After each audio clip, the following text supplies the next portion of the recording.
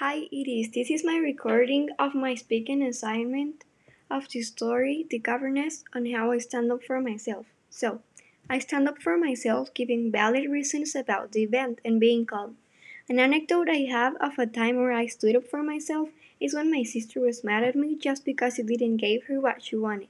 So, she made up a story of me being rude to her for me to be scolded. But I stood up for myself, gave valid reasons, and had patience so I didn't get punished.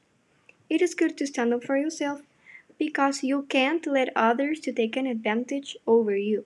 But also it isn't good to sit idly by and take the blame. The best way to do it is by being patient and having respect for the other person, but never to have an aggressive and irrespective attitude. Even though there are a lot of ways to do it, it's always challenging because you don't know how the other person will react. Thank you.